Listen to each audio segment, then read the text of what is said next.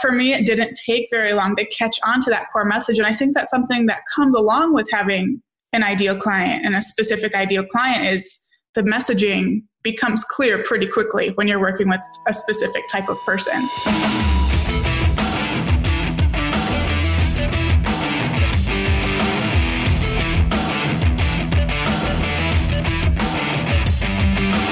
Welcome to episode 3 of season 7 of Live in the Feast. I'm Jason, aka Rez, helping you grow your business by having a conversation with someone who's been there, had success, and built a business designed around the life they want to live. That's Live in the Feast. If this is your first time listening, hit that subscribe button so that you get notified every time a new episode drops. Live in the Feast is in your podcast app of choice. And if it's not, let me know. I'll get it there. If you've heard the show before, leave us a review in iTunes or drop us a comment in Breaker or Castbox. Today's co-host is Krista Ray. I was introduced to Krista through a friend of the show, Jimmy Rose, who was on episode 5 of season 5. And he hadn't realized that Krista and I hadn't met before and thought it was a no-brainer. Krista is a WordPress developer who helps designers stay designing while making their beautiful designs into fully functional websites. She's a co-host of the Get Back to Design podcast and creator of the Simply Profitable Designer Summit. As you can see, like yours truly, she's doing quite a lot of things each and every single day. In this episode, we dive into the simple questions to ask yourself and your clients as you start out along the path of figuring out who your ideal client is. We talk about the messaging and positioning exercises that Krista went through, how to get in front of your ideal client, and the bumps in the road while figuring this whole thing out. I really enjoyed this conversation and I'm super excited for you to hear it. Here's Krista and myself.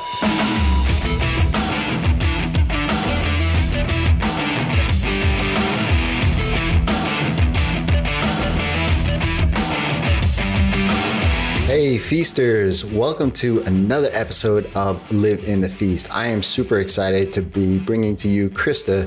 Krista is a designer, WordPress developer. She organizes an online summit as well for building profitable businesses. We were met through a mutual friend, and she had me on her podcast, and I wanted to have her on here because she's awesome. She's very knowledgeable. She's an expert in her field. And so thanks for spending some time with us here, Krista. Thanks so much for having me, Jason. I'm really excited to dive into our topic today because I think it's something that people have a lot of resistance around. So it's going to be good stuff for sure. Yeah, absolutely.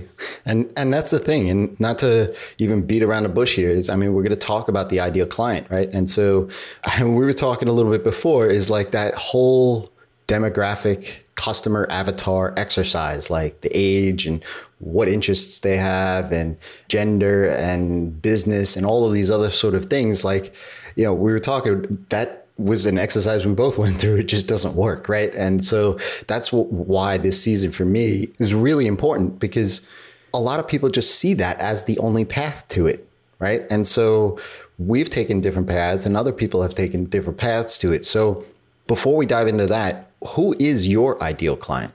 So my ideal client is brand and web designers who do not feel comfortable with development, who just don't like it, who realize that they can be more profitable if they're not doing their own development. And it goes from there. I work mostly with women, but brand and web designers is the overarching audience. So why did you decide to... two questions there. So the first question is why did you decide to target brand designers? Yeah, so it was a journey, and it was something that happened on accident over about a year, maybe year and a half long period, because like we talked about, there's so many people out there teaching you to find your ideal client. You need to do these crazy exercises and know exactly how much money they make and what time they wake up in the morning, what their morning routine is.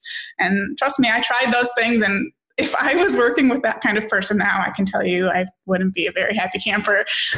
But like when I started my business, I was targeting everybody, working with anybody who needed a website. I was doing design and development. And like I very quickly realized I just wanted to be doing development, not so much the design side, but I was still targeting everybody. And, you know, I don't know how in depth you want me to go here, but over the course of the first year, I worked with all kinds of people and was lucky enough to have a few brand and web designers who had hired me to help them with development.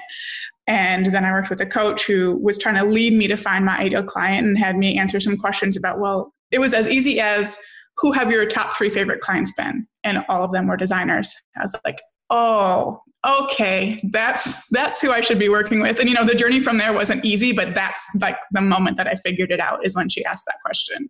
Yeah, that was very similar to, I didn't have a coach at the time, and it took me a lot longer than just somebody asking me that question. But that's sort of what I did and what I went through. And it's who I help when I have my coaching clients is I just ask them to take an hour out of their day and just fill out a piece of paper, really just asking them a couple of questions. But it's, who do you enjoy working with and who do you not enjoy working with? And then trying to figure out what the characteristics of either of those are. And so when you look at that from the top down perspective is like you actually end up with 2 lists. One list is your red flags. The other list is your, this is what I have to search for. And so when I found was that I like to work with established online businesses, right? And while I was working in the e-commerce space, while I was doing Ruby on Rails and custom PHP work and WordPress work and all these other things, not only was I finding that I wanted to work with established online businesses, I didn't want them to, struggle, or I wanted them to know what they don't know, right? And that's why it was established. And then I found that WordPress was better suited for them because they weren't always in it. They weren't an Amazon.com. They were just selling some products online. And yes, while it could have been, it's now morphed, but while it could have been, something where they're in it maybe once a week, twice a week, they're not in it every day, all day long. And so I didn't want them to have to relearn everything every time they go in there. So the brand designer, I guess for me, the question that I do have there is when you decided that you didn't want to do design, and obviously you could, what was your feelings there? Like, you're like, okay, I just want to focus in on the development side and help these other people. It was terrifying. Honestly, I had no idea if it was going to work or if it was a possibility. At the time, I didn't know anyone else who did that. I didn't know anyone who focused just on one piece of the puzzle. Everyone I was surrounded with was doing everything. So it felt really impossible to me, to be honest with you. But, the thing that kept me going and pushing through it was, but looking back at those, I think at the time it was 3 or 4 projects I had done like that. The designer did their thing and handed it off to me. And there was one person who before had only done branding because they didn't know how to make a website. So then they were able to transition over to do the web design as well. And having those people and hearing their feedback and how much they were feeling like it was changing their businesses just through that one time working with me is what made me decide to push through those fairs. But honestly, I had no idea if it was going to work. After I decided to do it and made the transition, I found one other person that was doing it. And I mean, since then, tons more have popped up. But at the time, there were not very many out there. So it was all new. And I had no idea if the business idea was going to work at all. Yeah, that fear or that anxiousness of going down that road, that's something that's real. So I appreciate you sharing that. Before we dive into a little bit deeper into how, after those questions were asked, I always like to ask, and this can be professional or personal, whatever you feel, what has been your defining moment in life so far? Yeah. So honestly, this is something interesting that I didn't realize until I knew you were going to ask this question. But it was, I'm trying to think of like how old I was or how long ago. I think I was like 20-ish. And it seemed very small at the time, but I had applied for this job. I was still in school, applied for this pretty big job opportunity and got it. And my mom, once I called her and told her, she made some comment like, oh my gosh, everything you do works, or everything you want, you make happen. And at that time I was just like, oh mom, stop it, whatever. Mom talk. Yes, exactly. But it stuck with me since then. And like being able to play back those words, it is to me a reminder of how far I've come, as well as a reminder of, if I want to make something happen, I'm going to make it happen, and I can make it happen. And like that reminder, I think, is what makes me push every new level I decide I want to get to. And because of that, I hate it when I hear people make excuses about situations they're in or opportunities that they feel they do or don't have. And I mean, of course, sometimes it is beyond someone's control, but a lot of the time it's not. And it's just a matter of doing it, getting over your fear, making a plan for how you're going to make it happen, ignoring the silly excuses you're making. So I'm really appreciative of that experience to look back on those little words that maybe at the time, maybe they were just silly mom words. But it's just been really eye-opening and something that I think back on a lot, especially when self-doubt starts creeping in situations like where you decide you're only going to focus on like 10% of your original audience or less. Right. Yeah. Awesome. Well, big thanks, Mom. Yes. Yeah, that's great. I mean, there's definitely some mantras or words to live by that I go by too. So it's that's awesome. Yeah. So once your coach, and presumably you even explored this deeper yourself, but what was some of the exercises after, and maybe some of the pivot points at which you said, okay, I could dive deeper into this specialty or ideal client? So I am not a person to have an idea and just like sit on it or do it halfway. Like if I have an idea, it's happening. So within the couple weeks after that, yes, I was terrified, but I didn't waste any time. All my web copy immediately changed. I was very lucky that at the time I was in a mastermind with 3 designers. So I had lots of really great people really close to me to ask questions. So I was able to do kind of the market research portion really, really easily. And then I had those past clients who I had really great relationships with, who I was able to go back and get some good words for like, why did they want to do this work with me? What kind of transformation did I help them achieve? So I was able to write pretty good copy right away. So I didn't waste any time. My website was updated. Social media was updated. I immediately updated all my services. So my services went from being really general. I should say before I did that, my projects ranged between $50 and $250 per project, one-off projects. So I was taking like 10, 20 more clients per month. So I right away I changed that. So it was really crazy too, how I was able to all of a sudden go from these general packages like fixes and tweaks, let me know anything you want to do to your website and I'll do it, to all of a sudden here's a very specific custom development package for 10 times more than I was able to charge for that on my website. And I made 3 really specific packages that I thought they would like. And those have very much evolved since then.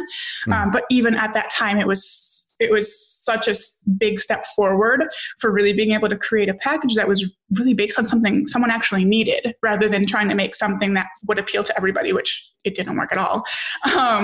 So those were the 2 really big steps I took to start the transition. And then after that, it became a matter of, how do I get in front of these people? And that was the part that took the longest for me, because starting out in business, I was a very shy person. You would have not heard me on a podcast. You would have not seen me on video, which is, a lot of what I do now. But it became very necessary to start getting in front of other people. So, I just took it one step at a time, where I started out being active in Facebook groups. I don't really do that anymore, but it was a start. At the time, I opened my own community, started my podcast for these people, started doing podcast interviews, eventually ran my summit, like more and more and more. I just kept building so I could get in front of these people more and more. And since my messaging was so strong, it stuck. And in my little tiny circle of the internet, I am the go-to developer for designers. And I don't take that lightly. I take that as I'm setting an example for all the other developers for designers out there.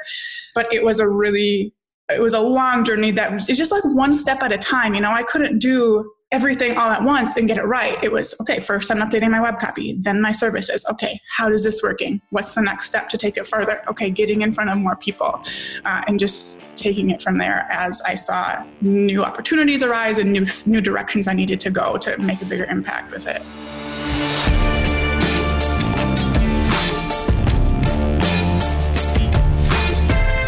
let me stop the show right here. Did you hear what Krista said right there? She is the go-to developer for her community. That's what an ideal client can get you. As someone who has had a very similar business to Krista's for a long time, this phrase excites me, and it should excite you too. Not going to lie, it takes a ton of work, and no one said it's easy. There's fear. That's a real thing as we explore, not just before, but we'll talk more about it here in a few moments. But by asking yourself, as well as your clients, some questions, focusing in on solving a pain point of a particular type of problem that your clients have, you can become that go-to person. If you want worksheets, exercises, and the ability to create that ideal client and precise solution to offer that client so that you can be the go-to resource and build a sustainable business, head over to feastacademy.com today. As a member, you'll get the processes and templates to not only figure out your ideal client and the services that you can provide to them, you'll also learn how to figure out how to price those services. That makes it a complete no-brainer for the client. That's why I'm so excited, and I want to invite you to check out Feast. By using the code DESIGN, you get your first month for only $20. Feast is the community and resource hub for developers and designers ready to get off that project searching hamster wheel and actually run the business that they set out to build. Feast helps position you in the market with what you do, who you help, and helps you build the processes and systems for client management, sales, marketing, delivery, and pricing. Your business isn't the same as everyone else's. When you are a member of Feast, you get personalized guidance from myself. It is essential for me to meet you where you are and make sure that you are getting the exact tools so that you don't get lost in the shuffle. The moment you sign up, we'll have a chat so that I can create a custom syllabus of resources within Feast to meet you where you are. If you want to stop chasing down that next project all the time so that you can start living your life, go to feastacademy.com and use the code DESIGN at checkout, and your first month is only $20.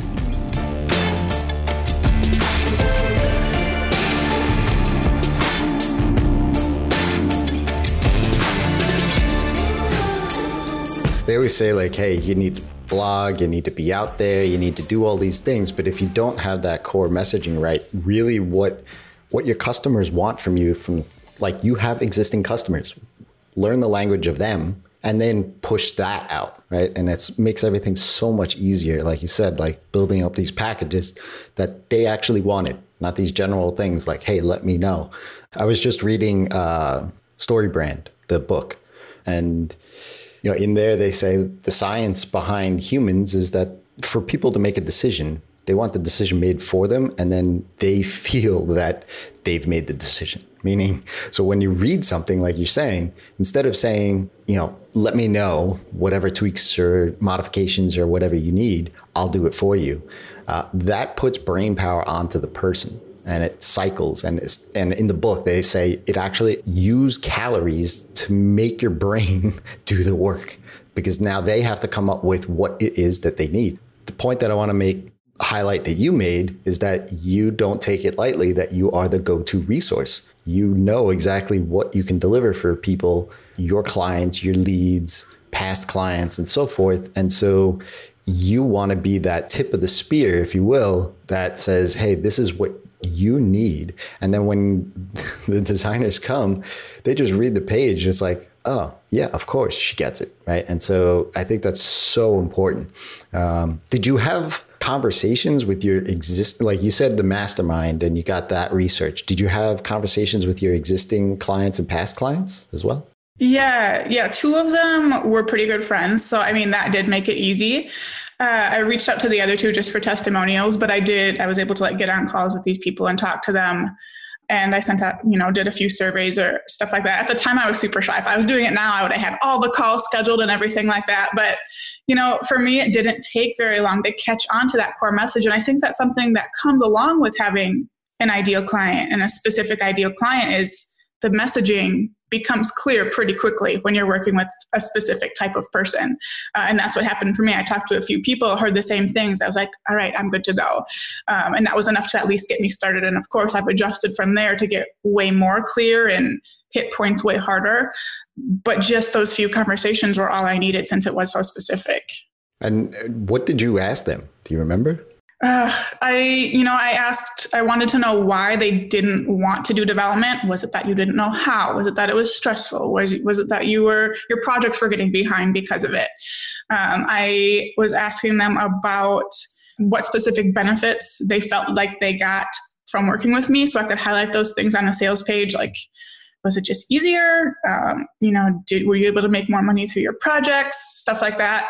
I wanted to know how much they were willing to spend and like what would get them over that barrier. Because that's something I ran into a lot in the beginning. Since there weren't very many people, at least in my space, doing what I was doing, development for designers, I had a really hard time getting people to pay me to do that. So I was trying to figure out, okay, what made you decide that it was worth it to give me this portion of the money your client's giving you and stuff like that. So I was just trying to get benefits and pain points in their words that I could use in my copy. Yeah. And that makes it super simple to just reflect that, right? Yes. Oh my gosh. I was on a call with a potential client maybe 3 months ago now. And he was like, I'm reading your website and you are like, that's me. It's like, I wrote this page and I need to work with you. And at the time I was booked out and I told him that, and he sent an email after our call. He was like, Krista, I just really need to work with you. Like, what can we do to make this happen? Like, and he was saying like, your copy's so good. Everything's so good. Like, you're the one I have to work with. And I was able to make a spot for him, luckily. But it was just so cool to hear all of that paying off, because it does. And people notice that when you actually understand them and can really help them. So I do have to ask, because I don't know, right? And I have a feeling that the listeners are thinking about it too.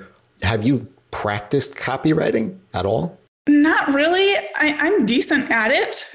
I don't know why, but I haven't like taken any courses or done anything like that. I've just seen people say, use the words your audience uses. And that's what I do. I'll look at homepages and sales pages of bigger name people and kind of use those principles in my own stuff. As of a few months ago, I do have a copywriter on retainer who reviews all my copy and will edit it for me. But that's just been over the past few months, which is really nice, by the way. Yeah. So the reason why I asked that is because I get people in my email and things like that. They're like, oh, you're such a great copywriter. And I'm like, I'm not. Yeah. I'm the farthest thing from it. But, what's funny is like, it is really just a reflection on what you are hearing and listening to and what's the market telling you. And so if I could solve a problem, if they're answering, like, I love that list of questions that you said. I'm actually going to put that in the show notes. Like, here, this is what you got to ask. Because very much early on in my career too, around 2011-ish, 12, when I started my business now, I was very much the same way. Like, I didn't want to do design. And I was just like, I'll just partner up with designers and try to figure out how I can do their development. Like, let them do what they're good at and I'll do what I'm good at, and we'll just collaborate. One of the things, and I don't know if this is something that you went down to, was when I spoke with them, that question of if they're getting, let's just say $10,000, they're going to give me a piece of that pie. Like, how do I get them over the hill or make sure that I'm not eating into their profits, right? And so I helped communicate with them to say, hey, maybe instead of 10,000, it's 12.5, right? And then in this way, there's enough for both of us, and they're getting two experts. They're not just getting the one. So I remember having those sort of conversations, like, how could we best make this work still within the budget of the ultimate client at the end?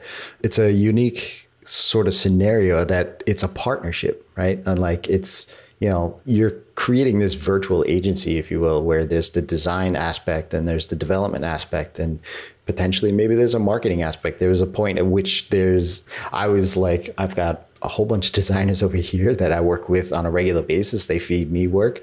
I have development work that I feed them design work to. Maybe we could bring in an SEO or something my head started swelling and I was like, wait a second, that's not the business. That's the business that you quit. Back up a little bit. Right? Yeah. So how have you found to stop the noise? All of these other options start growing because now you've seen how it accelerates the business and grows the business both profitable because you have less clients, but the revenue is bigger. And now there's maybe more opportunity to scale and grow. How do you quiet that noise, if you will? By failing with the noise. That's something I did chase for a while, especially right at the beginning when stuff started working. And I was like, okay, I need the next thing and the next thing. And I did look into that for a while. Okay, how can we put together packages that are the big package that the client needs? Either I have it on my website, and I instantly found when I went and started trying to put that together, that for me, I just couldn't make the messaging work. I had no idea how I was going to sell something like that, how I was going to market it, who I was going to market it to.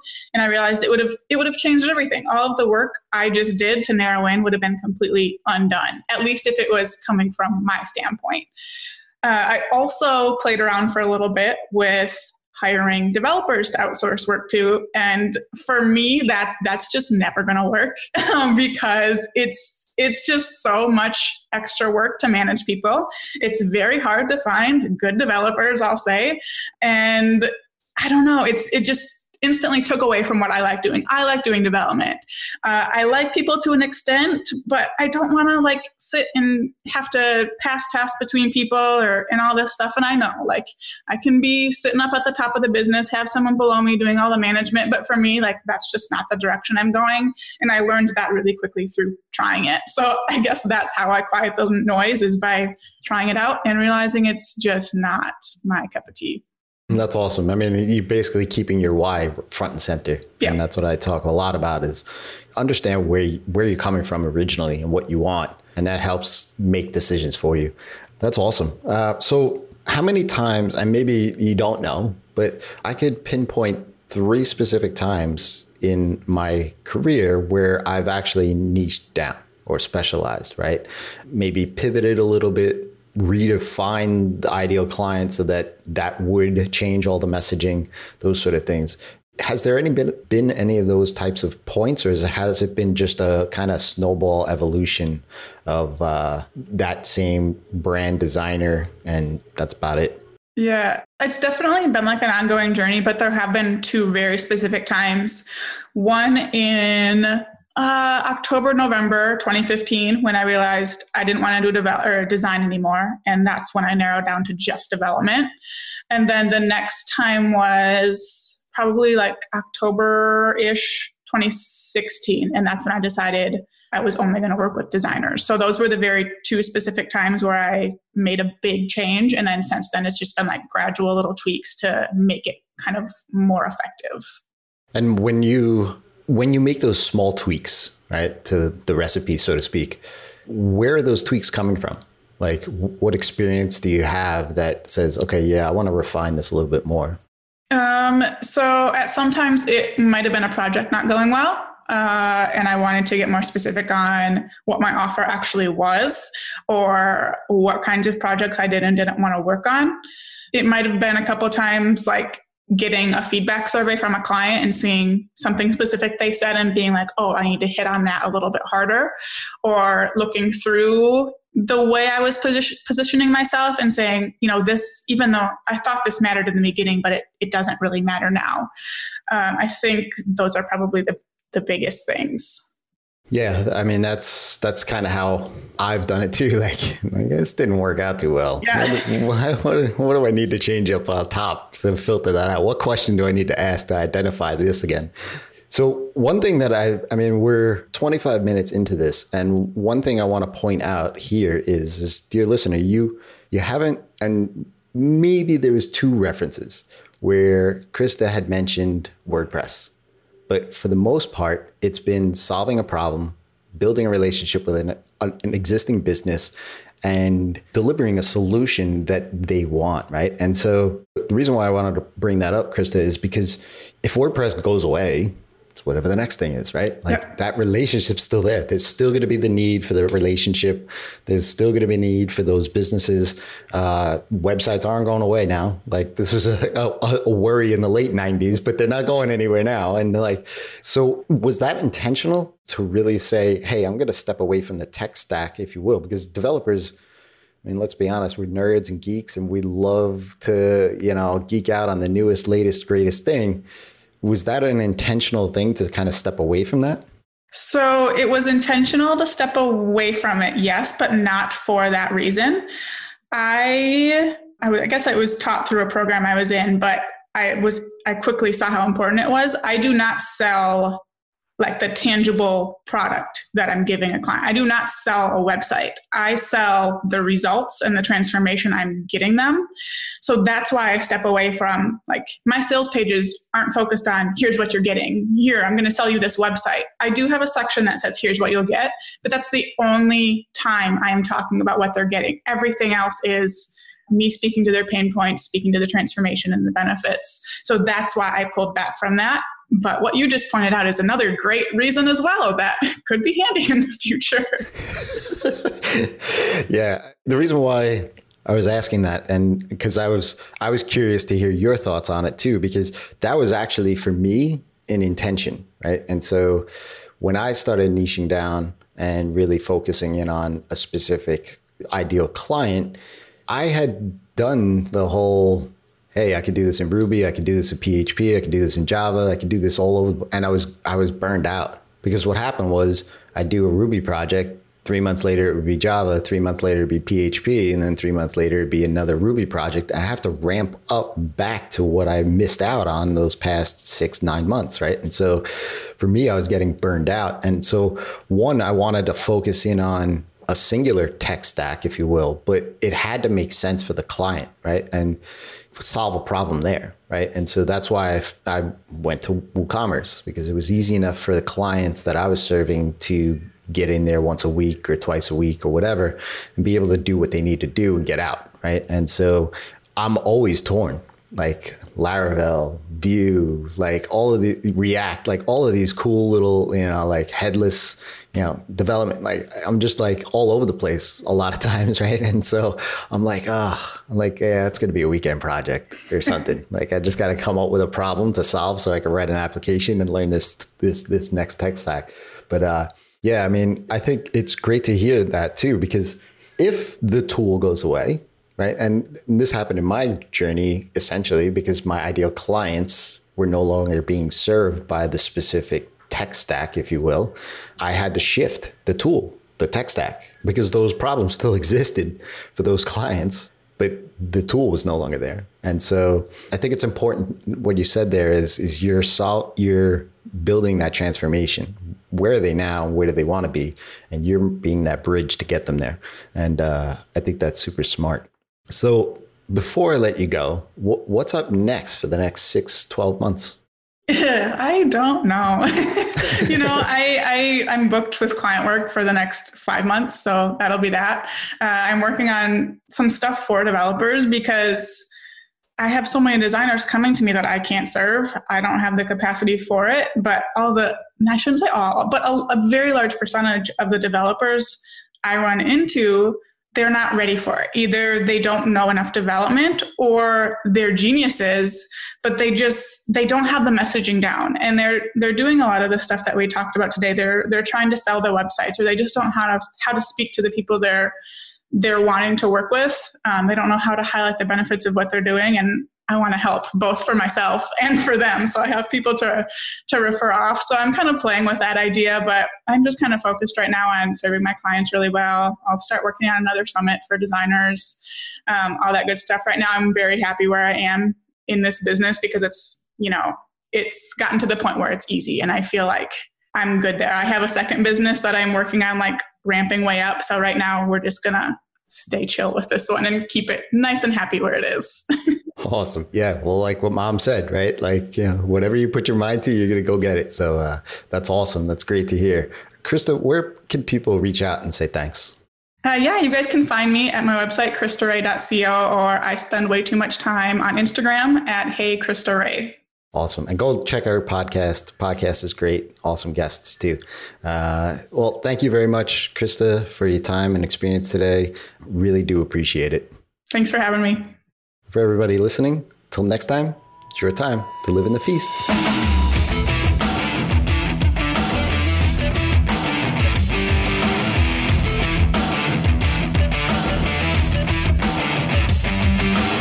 If you enjoyed today's episode, I could speak for both Krista and myself by saying that we'd love to hear the one takeaway that you got from this episode. It's super simple. In the podcast app of your choice, presumably this one that you are listening to right now, drop in a comment or a review. Or go ahead and share it in a tweet and tag me @Rez. That's with 3 Z's on Twitter, and I'll be happy to pass it along to Krista. Don't forget to hit that subscribe button as well, so that you're going to be the first to listen in next week when we'll be back with Jessica Marin. Jessica is a marketing communications expert and helps IT and software companies with targeted conversion content. That's what we're going to be diving deep into so that you can really hone in on your ideal client. Until then, it's your time to live in the feast.